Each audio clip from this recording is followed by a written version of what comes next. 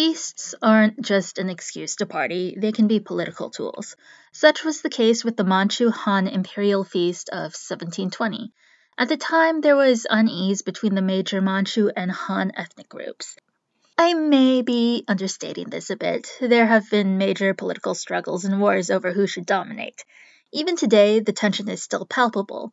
The popular Chinese TV show Empresses in the Palace makes a big brouhaha over which characters are Han, which are Manchu, which characters changed or are hiding their ethnic identity.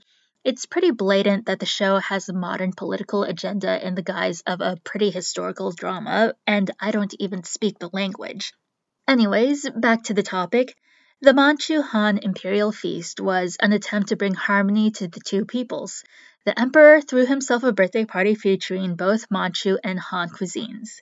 Reportedly, the banquet took place over 3 days and served 108 dishes. The dishes are too numerous to completely cover, but there are some delicious sounding ones like roast pig, mushrooms with pine nuts, egg tarts, and pineapple cream custard. Mmm.